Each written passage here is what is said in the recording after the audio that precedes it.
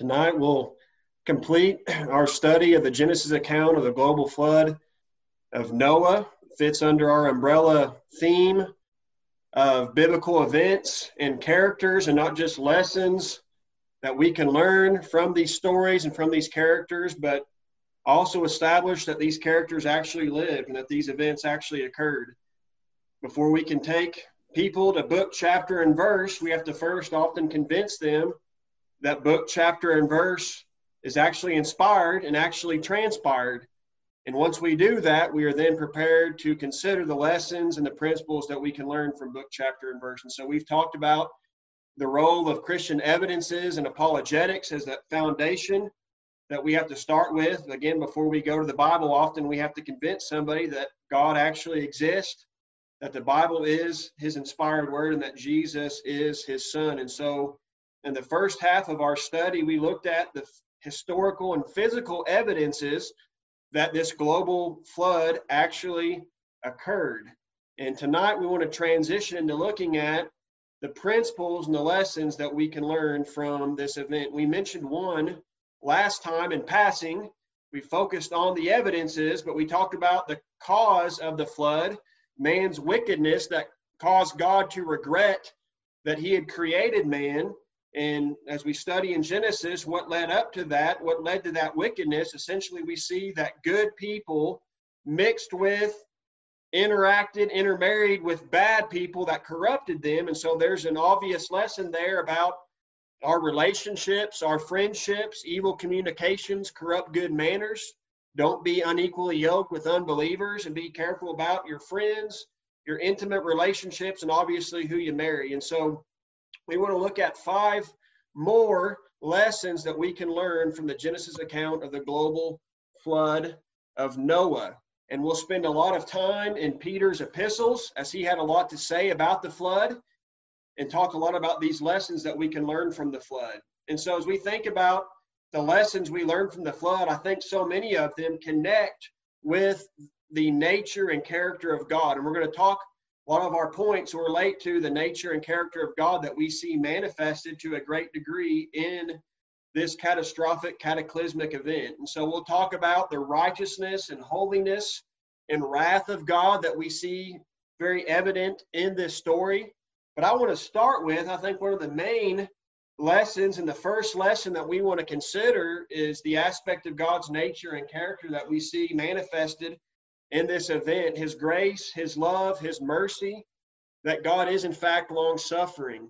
2 Peter 3 verse 9, Peter writes, "The Lord is not slack concerning his promise, as some men count slackness, but is long-suffering to usward, not willing that any should perish, but that all should come to repentance." And so as we reflect upon the long-suffering of God, as we see him being patient for over 100 years, and as we reflect upon how God has been long-suffering to each of us and how God has been long-suffering towards me, it should motivate and inspire me to be long-suffering towards other people. And so as I consider that God was patient with them in all their wickedness, every thought and their imaginations was evil continually, and yet he was patient with them for 120 years.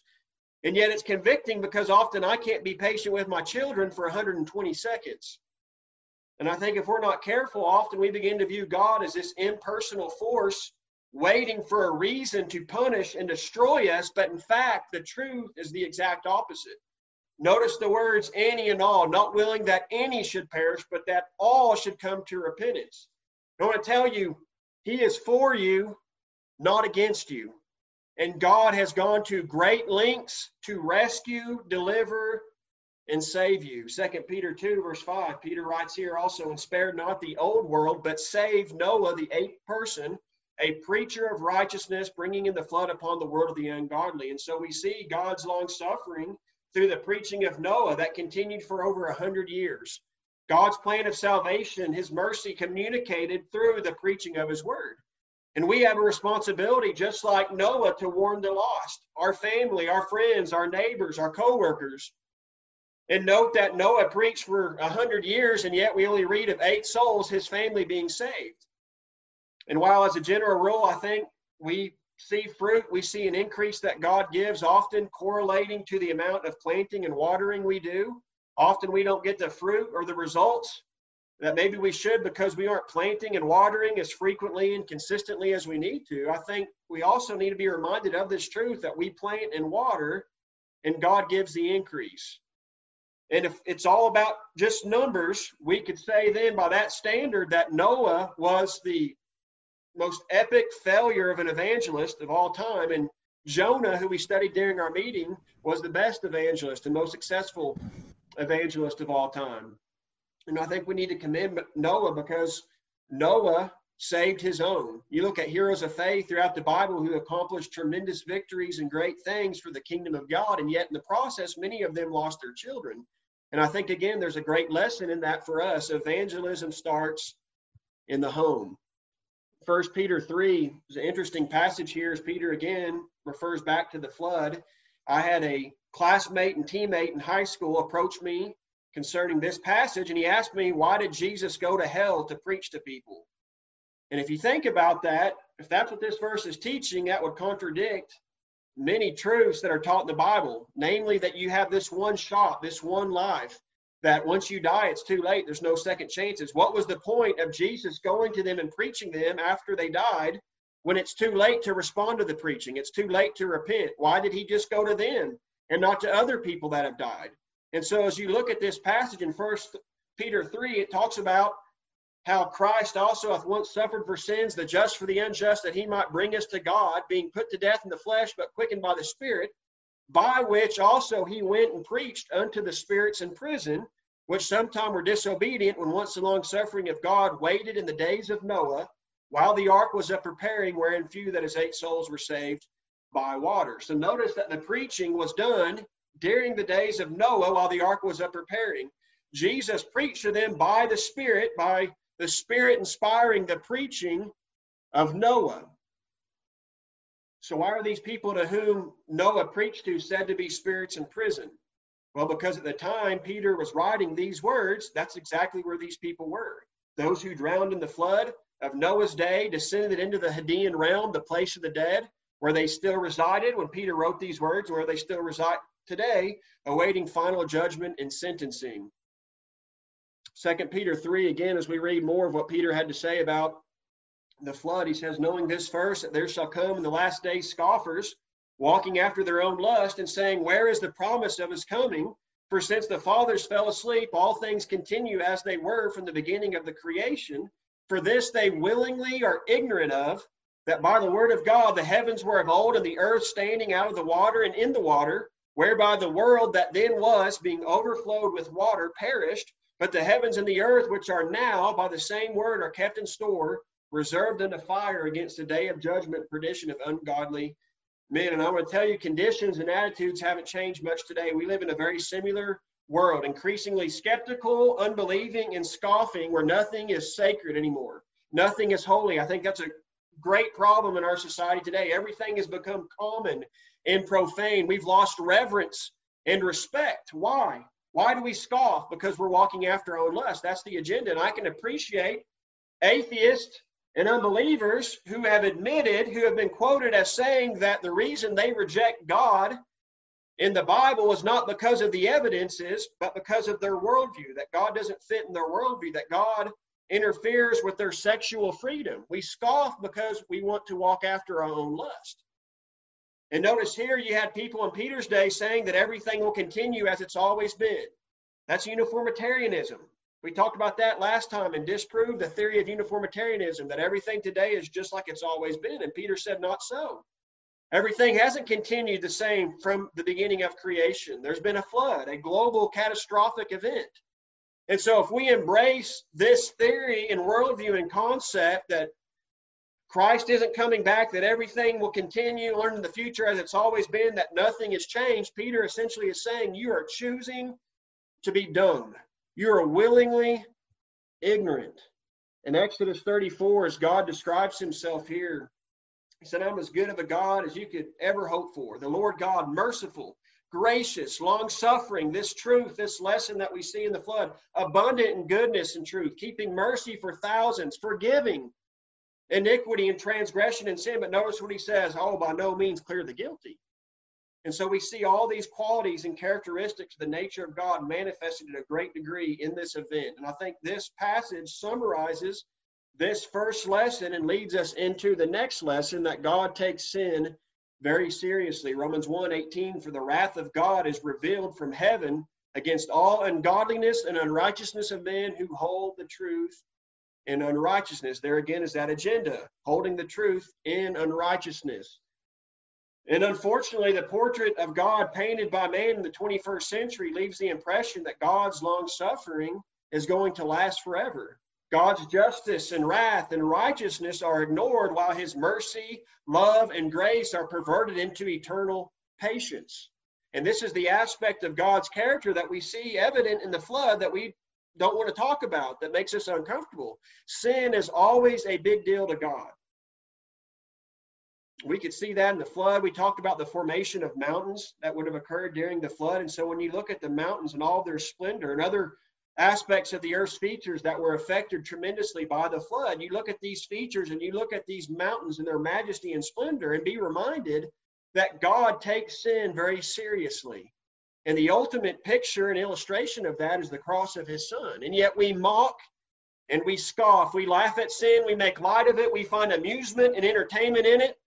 And we see in the flood, often those in most need of repentance are the least concerned about it. Judgment is coming. God's long suffering with the sinner is not eternal. The ungodly in Noah's day learned this lesson the hard way. It eventually ends. It ended in the days of Noah. It ended for Sodom and Gomorrah, and it will eventually end for the unfaithful when Jesus returns. Peter writes in 2 Peter 3, the day of the Lord will come as a thief in the night, that the earth is doomed, that the earth is going to be destroyed. And so seeing then that all these things shall be dissolved, what manner of persons ought you to be in all holy conversation and godliness, looking for and hasting unto the coming of the day of God, wherein the heavens being on fire shall be dissolved, and the elements shall melt with fervent heat. Nevertheless, we, according to his promise, look for new heavens and a new earth, wherein dwelleth righteousness. Wherefore, beloved, seeing that you look for such things, be diligent that ye may be found of him in peace, without spot and blameless. And so in light of this awareness and this truth that the Lord's coming back, that this earth is doomed, set your affection on things above, not things on the earth. What manner of person ought you to be? In holy conversation, looking for that new heaven and new earth, being diligent to be found in peace, without spot and blameless. We mentioned how Jesus endorsed the flood, and his credibility, like the other writers of the Bible, in part depend upon this event actually occurring. But as we read what he had to say about the flood in Matthew 24, again, we could consider the context, the destruction of Jerusalem in AD 70. But I still think the principle that he talks about here is found throughout the Bible of watching and waiting and being prepared for the Lord's ultimate return and coming. He says, but as the days of Noah were, so also the coming of the Son of Man be. For as in the days that were before the flood, they were eating and drinking, marrying and giving in marriage until the day that Noah entered into the ark, and knew not until the flood came and took them all away, so shall also the coming of the Son of Man be.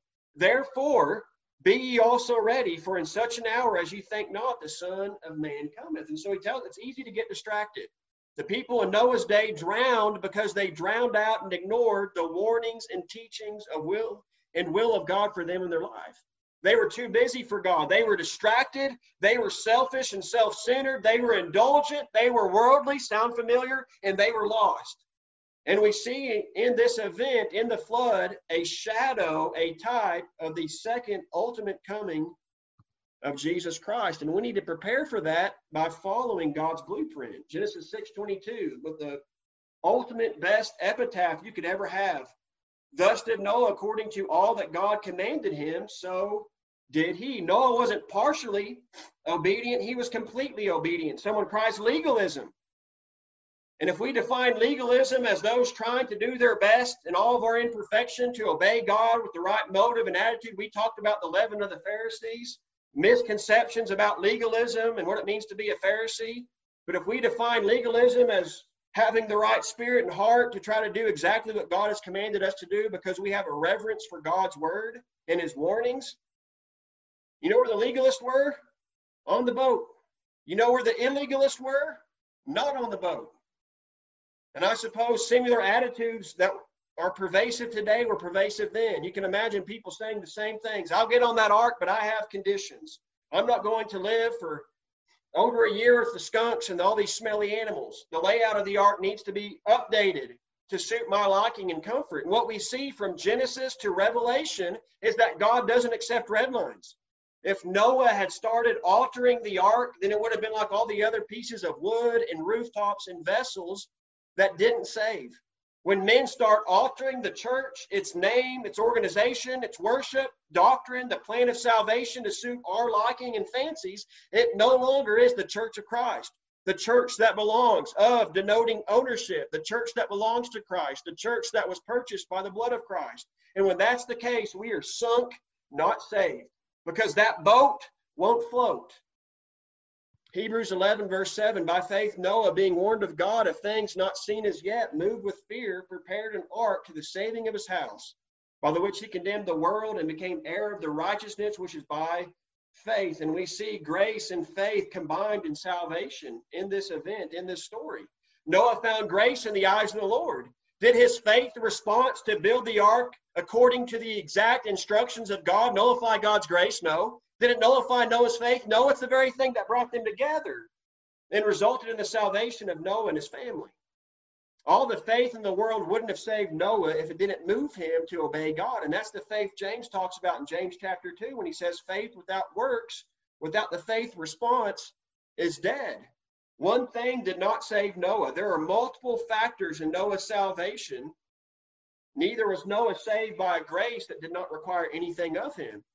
In addition, note, as we alluded to earlier, God's mercy to the ancient world and having Noah preach to them and warn them through the word. God didn't save Noah and his family. God didn't try to save the world through unconditional election and irresistible grace, separate and apart from the word of God. God chooses to save us to effect that change, to bring about our salvation by communicating his will to us, his plan of salvation to us in his word. And if we really trust and have faith and believe God, we're going to do, like Noah, exactly what God told us to do. If we really believe it's going to rain, we're going to build a boat. God's blueprint is perfect and doesn't need alterations. Cargo ships today are still often designed with the same dimensions. It was perfect for that. They've done studies where they've placed these same dimensions in a washing machine and it wouldn't tip over. Estimated that the ark could withstand waves as high as 98 feet.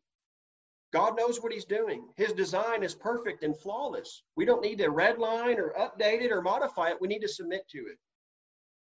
And we see these factors throughout the Bible that result in God's blessing. We see the grace of God communicated to us in the word of God. Our faith response in submitting and obeying God's plan of salvation, which is a manifestation of our faith and belief, which results in God's blessing. We see that with Noah and his family. Noah found grace in the eyes of God. Therefore, God instructed him to make an ark. We read that Noah, by faith, prepared an ark according to all that God commanded him, and the result was the saving of him and his house. We mentioned the event, John 3, Jesus refers to this, whenever the children of Israel were being punished and they were being bitten by snakes, and God's grace said, I have a plan so that you shall live. And he communicated this plan. Look at this bronze snake on a pole. Those who believed, made, and looked, and the result was they lived. I think the receiving of the promised land is a great illustration of this. The promised land was promised to Abraham's descendants. They didn't earn it. They didn't deserve it. They didn't pay for it with any kind of income. It was a free gift from God. Yet we see they had to work to take possession of it. That a gift can still be a gift and a free gift, even though it comes with terms and conditions. We see that as they crossed the Jordan River in the first city they came to, the city of Jericho. And God said, I have delivered into thine hand Jericho. And he communicated his word, his battle plan. March, blow trumpets, shout. We read in Hebrews 11 that the walls fell down by faith after they marched and blew and shouted according to the plan of God. The cleansing of Naaman the leper, God's grace to cleanse him from his leprosy. And he communicated this plan of washing in the Jordan River 7 times. When he eventually quit being stubborn and believed and submitted and dipped 7 times, the result was he received the cleansing that God had promised him. The Great Commission given by Jesus carried out throughout the book of Acts. The grace of God hath appeared to all men. And yet it doesn't appear to us telling us that just as I am means that's just how I need to stay. But the grace of God comes teaching us teaching us through the gospel, the plan of God, the entrance requirements into the kingdom of God. Believe, repent, and be baptized, and you shall receive the remission of sins. Believe and be baptized, and you shall be saved. And so before we move on to our final point, we've talked about the importance of following God's blueprint, and I think we need to emphasize that if we're going to follow the blueprint, we have to know what the blueprint actually is. And I would encourage you, challenge you to go home and read Genesis chapter 7. I want to ask the question, how many animals did Noah take with him on the ark? And if you think about the story that we've heard our whole life and the songs that we sing, you go look in Genesis 7, maybe you haven't been taught the truth or the whole truth. And I made this point in passing with one of my coworkers, and after we had studied, long after that, he came to me later and said that one of the game changers, something that really got his attention and got him to open his mind, was this point. Now, it's not doctrinally significant, but what it did was it challenged him that maybe everything I believed or assumed or been taught my whole life isn't the truth or isn't the whole truth. And if we're going to follow God's blueprint for us in our lives, we have to rightly divide. We have to study to show ourselves approved unto God. We have to find the blueprint for ourselves. And so the final lesson we want to consider is the fact that you have to get in the ark to be saved. And I think we see in the ark a shadow or a type of Christ's church. You have to be in the ark of safety in the church to be saved. And that's not a popular teaching today, and obviously wasn't a popular teaching then based on the response. Again, you can imagine similar attitudes. Couldn't God save people without the ark? That Noah was preaching boat salvation. He's limiting the power of God. That's very judgmental and intolerant and exclusive to say that you have to be on Noah's boat to be saved. Why do I have to be in the ark to be saved? I'm a good moral person. I don't need organized religion. Doesn't Noah know that all paths lead to the same place? And these comments reflect an ignorance of the value, importance, and essentiality of the Church of Christ, of his body, the kingdom, his church, the blood that purchased his church, that he gave himself for it, that he might sanctify and cleanse it with the washing of water by the word, as we talked about in our study on the new birth, that he might present it to himself a glorious church, not having spot or wrinkle or any such thing, but that it should be holy and without blemish. And if you want to appear before God sanctified and cleansed, washed of water by the word, not having spot or wrinkle, holy without blemish, you have to be in the ark in the church. And Peter talks about how we do that. 1 Peter 3, we read in verse 20, while the ark was up preparing, wherein few, that is 8 souls, were saved by water. And then Peter compares the salvation in Noah and his family by water to our salvation today. Verse 21, the like figure, whereunto even baptism doth also now save us, not the putting away of the filth of the flesh, but the answer of a good conscience toward God by the resurrection of Jesus Christ. And we've talked about these extremes that have developed in regards to baptism because of the Catholic extreme that said that there was mystical power in the water, that we're saved all by works and not by faith, that infant baptism and people being baptized who didn't believe and didn't repent, there was no actual conversion. And so you had reformers that responded in the opposite extreme, like John Calvin, to completely remove baptism from the plan of salvation at all. And what the truth is, baptism is just as important as faith and repentance, but baptism is not valid without the prerequisites of faith and repentance. And the fact that there's water in the plan seems odd to most today, but what was Noah being saved from? A world of sin. And water was the means by which God used to destroy sin. Peter says that this is the same way we are saved today. Not a physical, outward cleansing, but an obedient heart to the call of God. The Greek word dia, translated by or through, means the manner or the circumstance one finds themselves into because of something affected. Via, a medium, an agency, and water was the medium, was the agency that God used for Noah and his family to escape the fate of the lost. The water was the means of destroying the wicked and the means of saving Noah and his family from that wicked generation. It was the dividing line between the saved and the damned. It destroyed that old life and raised them up saved in newness of life. It delivered them from corruption to a redeemed relationship with the Lord. And the water which saved Noah was a type of baptism which saves us today. Water bore up the ark. It was the means of floating their boat and bearing them harmless. God effected their salvation, these new circumstances, through water. The water isn't the salvation, but it's the means by which God brings about the salvation, just like we see in the example of Naaman or the blind man that Jesus healed in John chapter 9. The power to save is in Jesus' death and resurrection, but how do we access his death and resurrection? Romans chapter 6, Colossians 2. We access the death, burial, and resurrection of Jesus at the point of baptism. And so just like Paul emphasized the resurrection of Jesus in Romans 6 and Colossians 2, Peter does the same here in 1 Peter 3. Notice again, via the resurrection of Jesus Christ. And I think that stresses and impresses upon us the essentiality of baptism. Somebody says, we're not saved by what we do, but what Jesus did. And that's exactly right. But how do we access what Jesus did so that we could be saved? How do we access the death, burial, and resurrection of Jesus? Having faith in the operation and work of God through baptism. Titus 3, we studied the new birth, as Paul said, that we're not saved by works of righteousness, which we have done, but we are saved by a washing of regeneration, which is baptism. So obviously, baptism is contrasted with works of merit or works of righteousness where we earn salvation. Because baptism is when we access what Jesus did through the gospel, his death, burial, and resurrection to make our salvation possible. Romans 6, as Paul talks about how we obey the gospel so that we can be freed from sin. Know ye not that so many of us, as were baptized into Jesus Christ, were baptized into his death? That word into, the Greek word eis, the sphere or the realm into which we enter as a result of being baptized. We don't get into Christ, into his body, into the kingdom, into the ark of safety, into the church, where all spiritual blessings are found until we are baptized into Christ. We don't get into the death, burial, and resurrection of what Jesus did so that we could be saved until we are baptized. And what a privilege it is for us as sinners to be able to participate and reenact the event that made our salvation possible through baptism.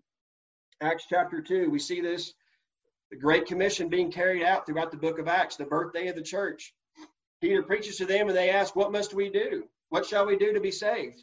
And Peter commands them to do something. Evidently, they already believe. And Peter says, repent, be baptized, every one of you, in the name of Jesus Christ, for the remission of sins. Save yourself from this untoward generation, like Noah and his family.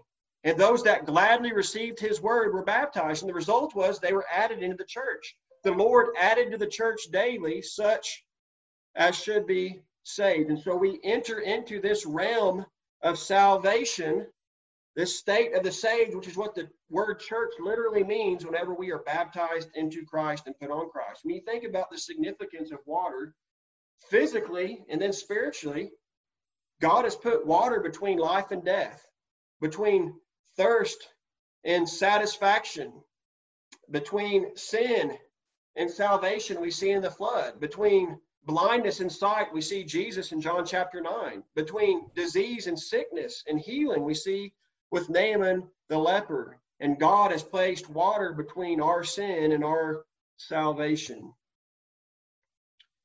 I think it's interesting as we begin to conclude our thoughts that the first thing they did was worship God. And I think that's a natural response to redeemed people, that we want to express our gratitude and our praise for God at every opportunity, and not just in the worship assembly, but every day that we strive to be a living sacrifice, that we live for the one who died for me. And we see in Genesis chapter 9, verse 13, God says, I do set my bow in the cloud, and it shall be for a token of a covenant between me and the earth. And as we think about the rainbow and all of its majesty and its beauty, and we think about, earlier we talked about the mountains that remind us of the aspects of God's character and nature, about how we view sin and how we should view sin. We see the righteousness and holiness and wrath of God, but we see in the rainbow those aspects that are also a part of his infinite character, the love and grace and mercy of God, the long suffering of God. And we should be reminded of what that rainbow symbolizes. We've had rainbows here at our house frequently. Lately, we've had several double rainbows. You see here one recently, and I would encourage you, as you look at the rainbow, consider what God has put under that rainbow. You can see what's been under my rainbow here. And think about the one who is above the rainbow. Think about what the rainbow symbolizes, the faithfulness and promises of God. And note, like we talked last time, if this was a local, regional event, then God has broken that promise on a multitude of occasions as we continue to have local and regional floods. But if that's a universal global flood, God has kept his promise, because that's what God does. And the rainbow reminds us of the faithfulness of God, of his love and his goodness and mercy towards us, of the importance of being in a covenant relationship with God and applying these lessons that we learn from the flood before it's too late. The rainbow does not stand for sin and pride and parades and divisive groups of letters of XYZ LMNOP. It's not what it means. It's the grace of God that's appeared to all man, that's been offered to all man, teaching us how to be in a covenant relationship with God through Jesus Christ. Have you found grace in the eyes of the Lord? The answer is, are you in a covenant relationship with God through Jesus Christ? And the invitation still stands today. Come, you and all your house, into the ark. And if you need to do that, we've talked specifically and in depth about how you enter this covenant relationship, how you enter into the ark, into the church, through faith, repentance, and baptism. And we encourage you to do that before the door is slammed shut and it's too late, while there's still time and opportunity. Prepare to meet thy God.